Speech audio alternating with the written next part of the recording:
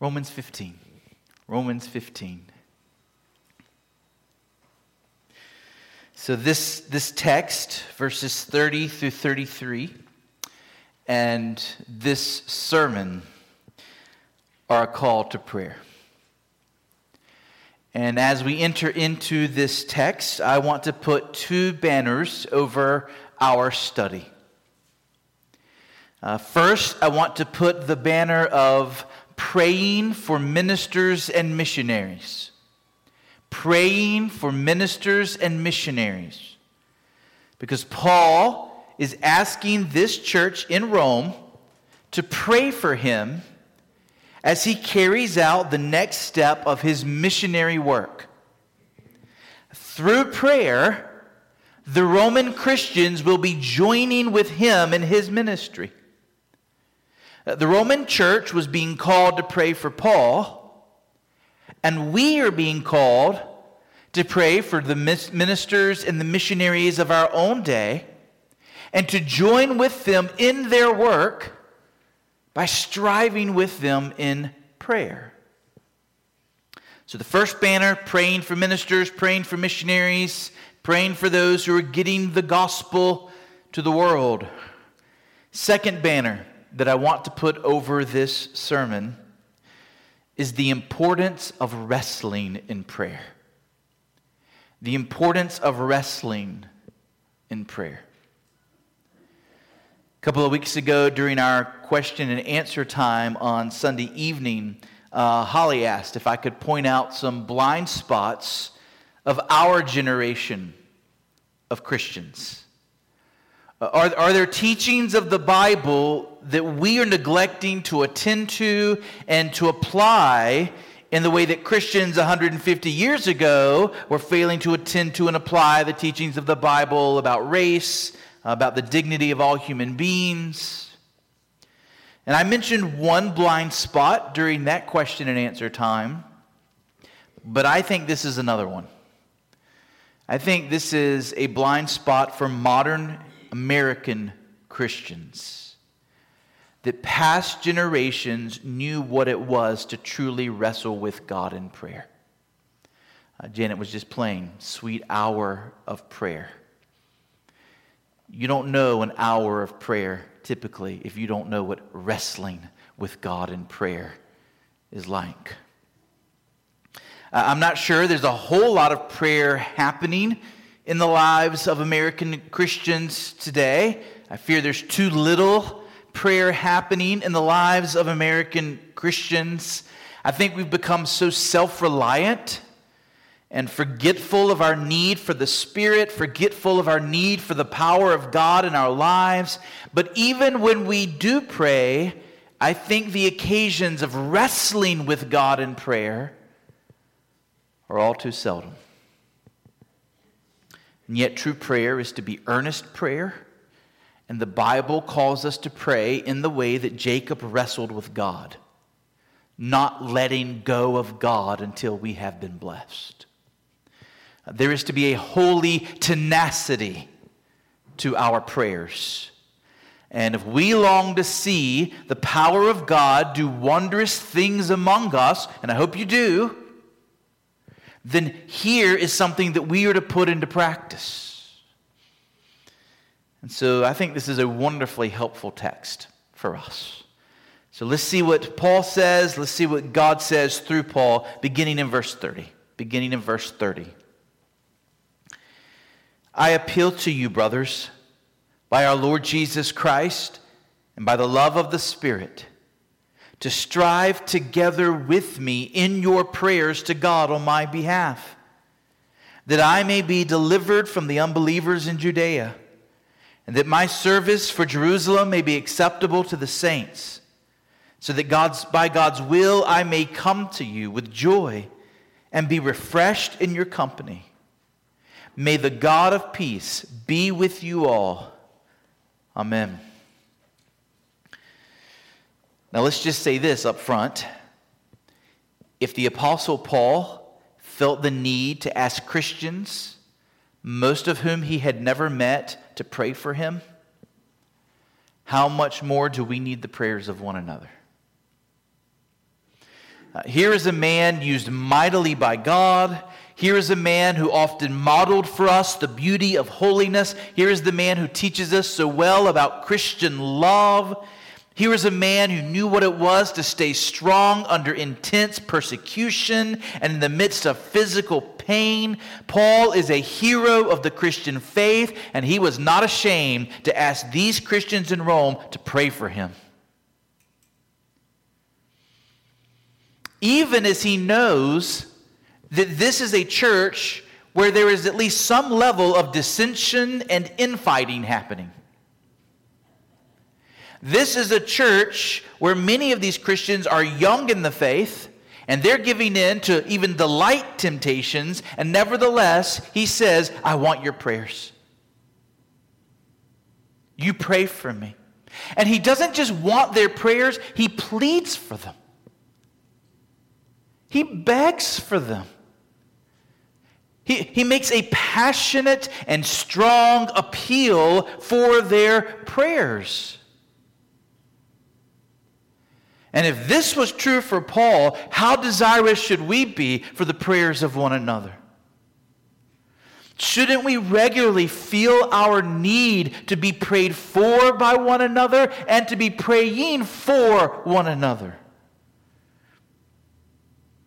Unless you think this is a fluke, Ephesians 6:19, Paul says, and pray also for me, that my words may be given to me in opening my mouth boldly to proclaim the mystery of the gospel. And then he writes to the Colossians, and he says, chapter 4, verse 3, at the same time, pray also for us, that God may open to us a door for the word to declare the mystery of Christ, on account of which I am in prison, that I may make it clear, which is how I ought to speak. And then Paul was writing to the church in Thessalonica, 1 Thessalonians 5, verse 25, it's short and clear, 4 words in English. Brothers, pray for us. Pray for us. 2 Thessalonians 3, finally, brothers, pray for us, that the word of the Lord may speed ahead and be honored as happened among you, and that we may be delivered from wicked and evil men. Now, Herman, Paul asked Christians to pray for him. And he was trying to get all the Christians that he interacted with, all the churches that he wrote to. This was his request. Pray, pray, pray. Why? He knew that prayer changes the world. Paul did not have a low view of the power of prayer. He knew that God works in response to the prayers of his people. Prayer moves the hands of God, and the hands of God can move the hearts of men. And if we're to see anything of eternal value happen in our lives, in our families, in this church, in this community, it is going to happen because God's people are praying. And so we must pray. Now, notice first the powerful appeal. The powerful appeal. Verse 30. I appeal to you, brothers, by our Lord Jesus Christ. That's not a low appeal. By our Lord Jesus Christ. The first grounds of his appeal is our Savior himself. If you love the Lord Jesus, if you want to see Jesus honored in this world, if you want to see our Lord's kingdom built, pray for me. This ought to be the motivation underneath our prayer lives, love for Jesus. And the more you love Jesus, the more you're concerned with his name and his glory and his kingdom and the priorities of Christ, the more you will pray. It is a sober and convicting truth that a Christian who prays little loves Christ little. And a Christian who loves his Lord, a Christian who cares about the priorities of Christ and the kingdom of Christ, that Christian will pray regularly and deeply because those things are precious to that Christian. The purposes of Christ are accomplished through prayer. We've said it before, we'll say it 1,000 times after this. There are so many things for us to do after we pray, but there is nothing more urgent for us to do until we have prayed. It is the first thing in being obedient to God and longing to see Christ's kingdom come. Prayer is the first and most vital step in seeking the kingdom come, people saved, and Christ being exalted. See the second ground of Paul's appeal. He says, I appeal to you, brothers, by our Lord Jesus Christ and by the love of the Spirit. The love of the Spirit. So Paul knows that most of these people in the church in Rome, they've never met him and they don't really know him. But there is a kind of love that he has for them and a kind of love that he knows that they ought to have for him, because it's a love that comes from the Holy Spirit. There's a special kind of love that comes from the fact that all Christians everywhere share in the same Holy Spirit, and that through him we are all brothers and sisters in Christ. So that you open up this magazine and you read about these fellow believers and what they're going through, and you don't know these people, but they share the same Holy Spirit. They love the same Lord. There's a kind of unity, there's a kind of brotherhood and sisterhood that makes you care about them, that makes you want to pray for them.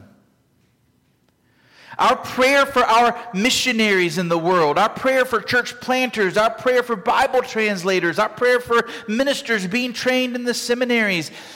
Yes, that ought to be motivated by love for Jesus. That's huge.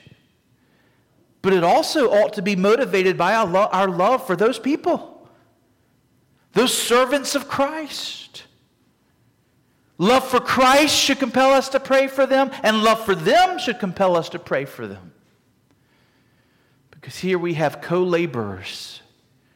Here we have brothers and sisters doing hard things for the kingdom.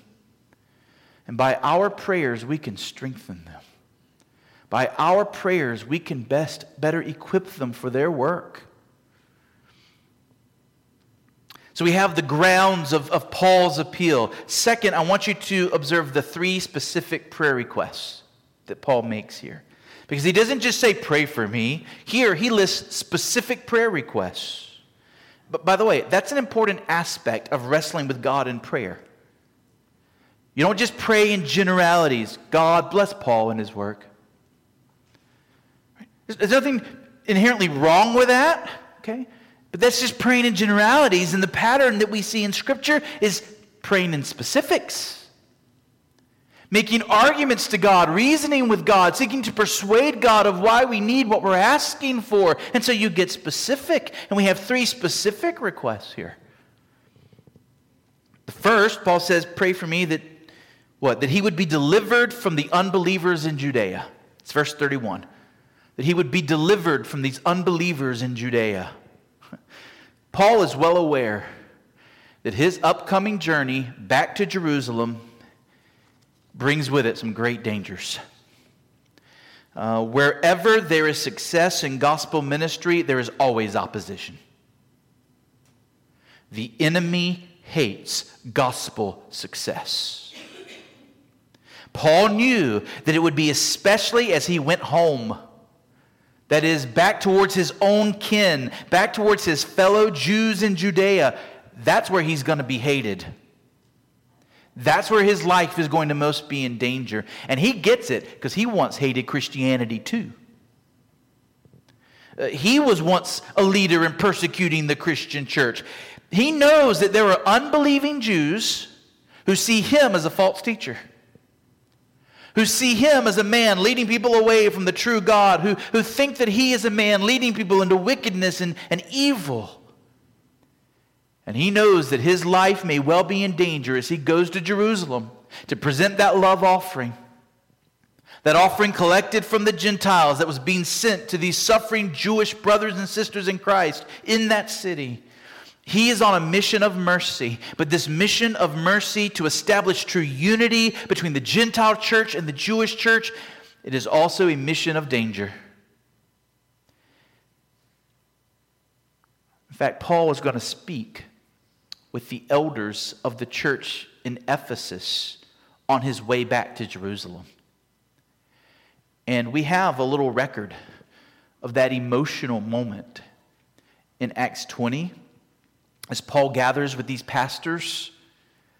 And he says this. He says, "Now behold, I am going to Jerusalem, constrained by the Spirit, not knowing what will happen to me there, except that the Holy Spirit testifies to me in every city that imprisonment and afflictions await me.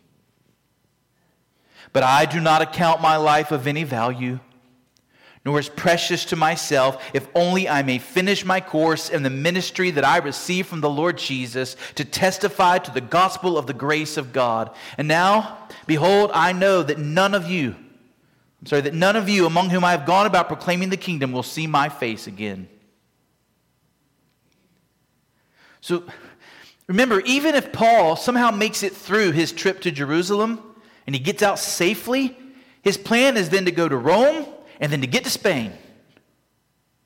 So as he was talking with those pastors in Ephesus in Acts 20, he says, I know I'm never going to see you again in this life.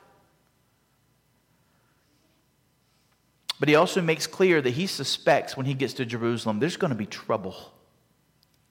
And here, as he writes to the Roman Christians, this letter written probably just a little bit before he met with those Ephesian elders, he's expressing the same concern. My life might be in danger.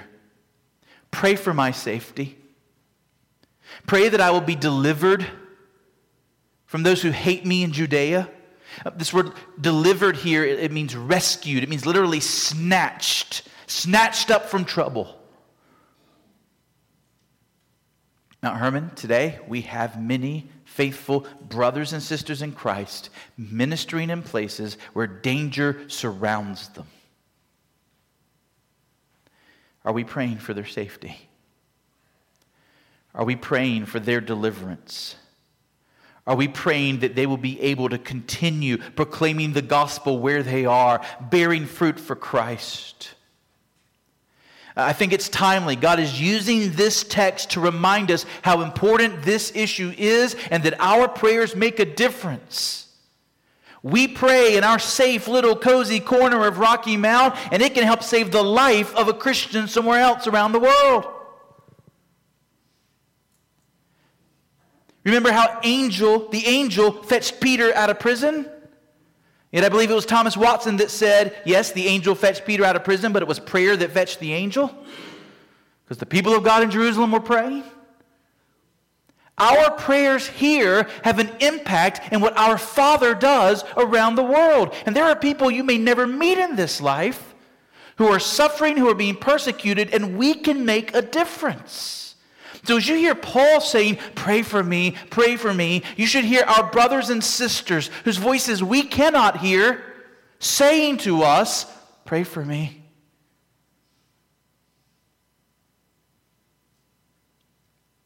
First request, that Paul would be delivered from the people in Judea. Second specific prayer request from Paul, that his service for Jerusalem would be acceptable to all the saints. It's verse 31. So remember, he just told us in the passage we studied last week, he is bringing this special offering to Jerusalem. Gentile Christians in places like Macedonia and Achaia had given out of their own impoverished circumstances. They themselves were in poverty. Nevertheless, they took the little they had and they gave it to help their impoverished brothers and sisters in Israel. And it's not just because they cared for the poor. It's not just because they wanted to help these brothers and sisters in Christ. But in this unique circumstance, these Gentiles realized that the gospel had come to them from the Jews in Jerusalem. They had been saved from hell. And they had been reconciled to God. And they'd been given eternal life through Jesus Christ because Jews in Jerusalem had helped get the gospel to them. And so now the Gentiles were saying, as a token of gratitude, as a way to show honor, as a way to show love, and as a way to care for our brothers and sisters, we're sending this gift to Jerusalem. And Paul knows from experience that having Gentiles as part of Christ's church was still a difficult thing for many Jews in Jerusalem to get used to. Many of the Jews had been taught since they were little babies that Gentiles are dirty dogs, that Gentiles are only worthy of their hatred. And so Paul hopes that this gift will go a long way in strengthening the bonds of unity and helping his fellow Jewish Christians look with love on their Gentile brothers and sisters. The very same issue that was creating trouble in the church in Rome, Jewish-Gentile relations, was proving to be an issue throughout the church of Christ. And isn't it wonderful to think that as these Christians in Rome prayed that Paul's gift would be received, and that the ties between Jewish and Gentile Christians would be strengthened in Jerusalem, God might also have been at work in their hearts in Rome to help them see their fellow Jewish and Gentile Christians with more love. In other words, don't underestimate how prayer is good for us even when we're praying for others. How often have you been praying for somebody else's needs only to realize you need to be praying for the same thing too? Maybe there's a prayer request, right? And one of our church members says, I am really struggling to hold my tongue. This situation, I know what I want to say, and I know what I ought to say. And they're not the same. And I need help holding my tongue. And we begin praying for that Christian. And yet, even as we're praying for them, we're feeling our own conviction. And we can't help but say, God, would you help our brother? Would you help our sister? And God, help me too. Right? And there is something about praying for one another and praying for the needs of other Christians around the world that actually God uses to help our own holiness, to help our own heart attitude, to help our own hunger for Christ's likeness. The more intently and earnestly we pray for our brothers and sisters, the more the Spirit is at work in serving us too. So first request, deliver me from those who hate me in Judea. Second request, may my offering be acceptable to the saints in Jerusalem. And what was Paul's third prayer request? Verse 32. Verse 32, specific request that by God's will, I may come to you with joy and be refreshed in your company. Paul wants to get through those first two prayer requests so that he can get to this third prayer request, which is that he can get to Rome and enjoy the fellowship of believers in Rome. He wants to come to them with joy. He wants to be refreshed in their company. He wants to be a blessing to them. He believes they will also be a blessing to him. There are wonderful graces that we experience as we spend time with other lovers of Jesus. And Paul wants to spend time with these lovers of Jesus in Rome. And he knows there's obstacles in the way. He knows that there are some challenges keeping him from them. And he asks that the Roman Christians will help him to get there through their prayers. And as we talked about last time, he did get there. Not as he expected. He was wearing chains when he got there. He ended up in a house arrest type situation. And yet God got Paul to Rome, and he ended up working very powerfully through Paul in Rome.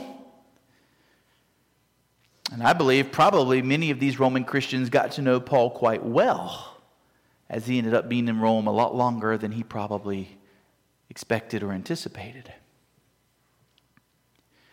Okay, now let's focus on this idea in verse 30 of striving together in prayer.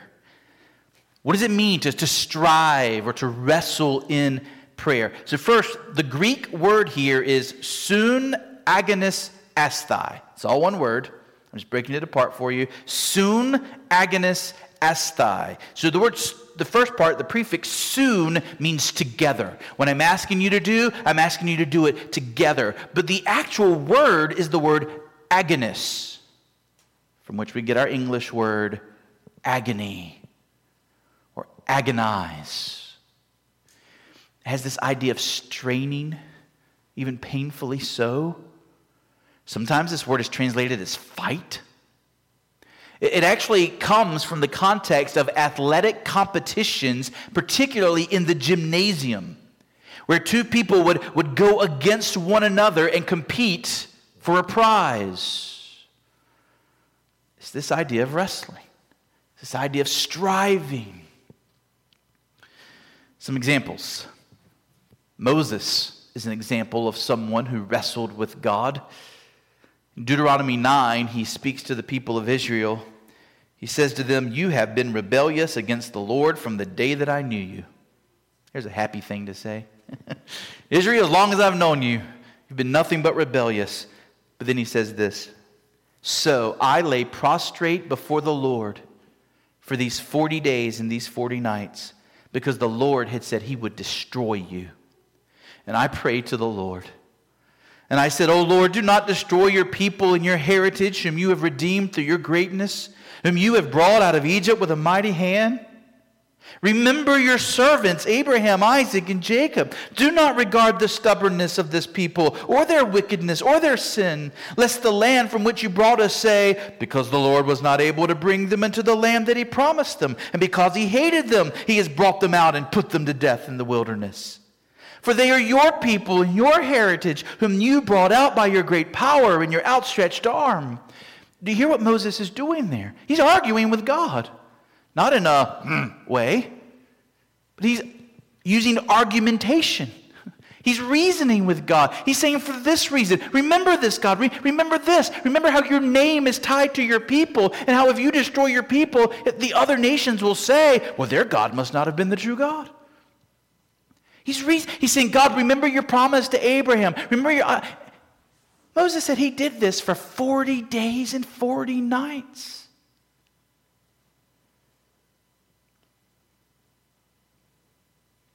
Hannah wrestled with God. We remember her praying at the tabernacle and how she wept bitterly because she so longed for a child. And we're told that as she continued to pray, her mouth was moving as she prayed, and so much so that the priest, Eli, thought she was drunk.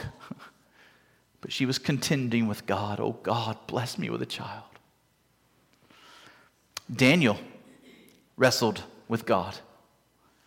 Daniel tells us in chapter 9, verse 3, "I turned my face to the Lord God, seeking him by prayer and pleas for mercy with fasting and sackcloth and ashes."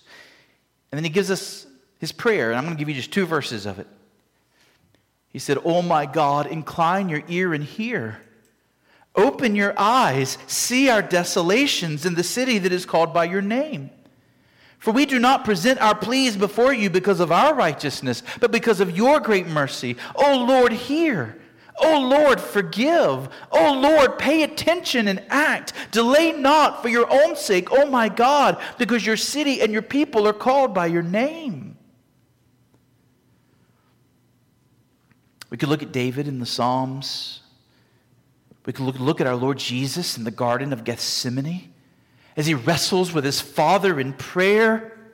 Is there any other way? Nevertheless, not as I will, but as you will. And then he gets up and he checks on his disciples, and they're sleeping, and he wakes them up. And, "Strive with me, pray with me, wrestle with my God in prayer with me." And then he goes back and he prays again. He comes back and they're asleep. "Wake up, pray with me, wrestle with me." And he goes back and he prays again.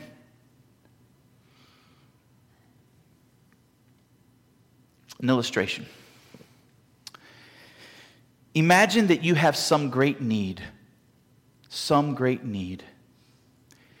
and there is a judge who has the power to grant you what you need. And unlike earthly courts, you don't have to wait till a set day and a set time to bring your case to him. You can go right now. And you're not even limited in time. Like this courtroom, it doesn't close down. There's no take off work time. It's just open, and you can be there as long as you want. And the judge is willing to give you his full attention and to hear your case for as long as you want to talk to him. And you can go before this judge, and you can pour out your heart to him. And you can outline your arguments, and you can reason with him, and you're not bound by any prescribed method. And you don't have to leave the courtroom until you've won the day. You don't have to leave the courtroom until you feel you have been heard. That's a little bit of what wrestling with God is like. And God wants you to do it. God commands you to do it. The Puritan Thomas Fuller said, God wrestled with Jacob with desire to be conquered. God calls you to wrestle with him with a desire to be conquered. He wants you to conquer him in prayer. So that when he gives you what you ask, he gets all the glory. As clearly the one who has given.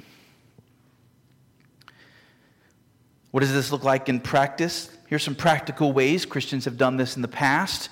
It's been the practice of Christians in the past to have periods of extraordinary prayer with God about some issue that was near and dear to their hearts. The Puritans speak a lot about the watches of the night, how they would rise in the night and have a quiet time of personal prayer with God about some issue that was burdening their heart. As we get older, some of us find we end up having to get up a time or two during the night anyway. Perhaps there's something weighing heavy on you. Perhaps there's something that's keeping you from sleep. And you can take some time in the quiet of the night and just pour out your heart to God and reason with him, seek to persuade him. Another practice that was part of Puritan life was that of fasting. In fact, we regularly see in Scripture and throughout Christian history believers strengthening their prayers to God through fasting. It's a way of saying to God, this much, O Lord, am I desirous of what I'm asking? In his book, The Christian's Daily Walk, Henry Scudder advises occasionally just taking a day off, taking a day, setting it aside for this, to say this day is going to be devoted to me and God wrestling over this great thing that I long to see God give me. Maybe it's the salvation of a loved one. Maybe it's revival. Maybe it's an awakening in our land. Sometimes we take a day off from work because of a doctor's appointment or because of something around the house that just has to be done. What could be more profitable than taking a day off and going and wrestling with God about things that really matter? And what does wrestling with God look like during your regular times of prayer? We've talked before about Charles Simeon and how he would open up his Bible each morning and he would say to God, I am not going to stop meditating on your word until you bless me. I will not get up from this Bible reading time until you have blessed me. That's how the Puritans also treated prayer. They spoke of praying to God, bringing your requests before God, and refusing to get up from that place of prayer until you have a real sense in your soul, I have been heard. It's interesting. The Puritans were not fans of any doctrine that claimed that the Holy Spirit was speaking any new truth today. They didn't believe that the Holy Spirit could speak to you and whisper in your ear some new revelation or new truth. But they really did seem to think that in times of prayer, the Holy Spirit could communicate with the soul of a Christian and give you a sense of whether your prayers had been favorably received or not. And they will often talk about in their biographies and in their testimonies, I started praying and I would not stop praying until I had a sense my prayer had been answered. Spurgeon, 19th century, took a different approach. He remembered how Jesus in the Sermon on the Mount had warned about heaping up empty phrases as the Gentiles do. And he saw in his day a kind of abuse where people kept praying and praying, but they were just heaping up empty words, and he didn't want Christians to fall into that. So he encouraged Christians to think ahead of time, before you pray, about what your arguments were, what you wanted to say to God. And he said, then just come, bring them before God, and you're done. Leave them in his hands. That was his counsel. But both the Puritans and Spurgeon emphasized that you come again and again and again to God until your prayers have been answered. Spurgeon was preaching once on the parable of the persistent widow. Remember the widow who wouldn't stop pestering the judge until she got what she wanted? And he shared his own testimony about how he came to Christ. And it turns out that Spurgeon had prayed to Jesus to save him many, many times before he really had an assurance that he had been saved. That encouraged me because that happened to me too. I was glad to hear that happened for Spurgeon. But here was his testimony about how he had kept praying, longing to have a sense that he was saved. And he says this, "When with deep anxiety of spirit I sought the Savior, I prayed many months before I could get an answer.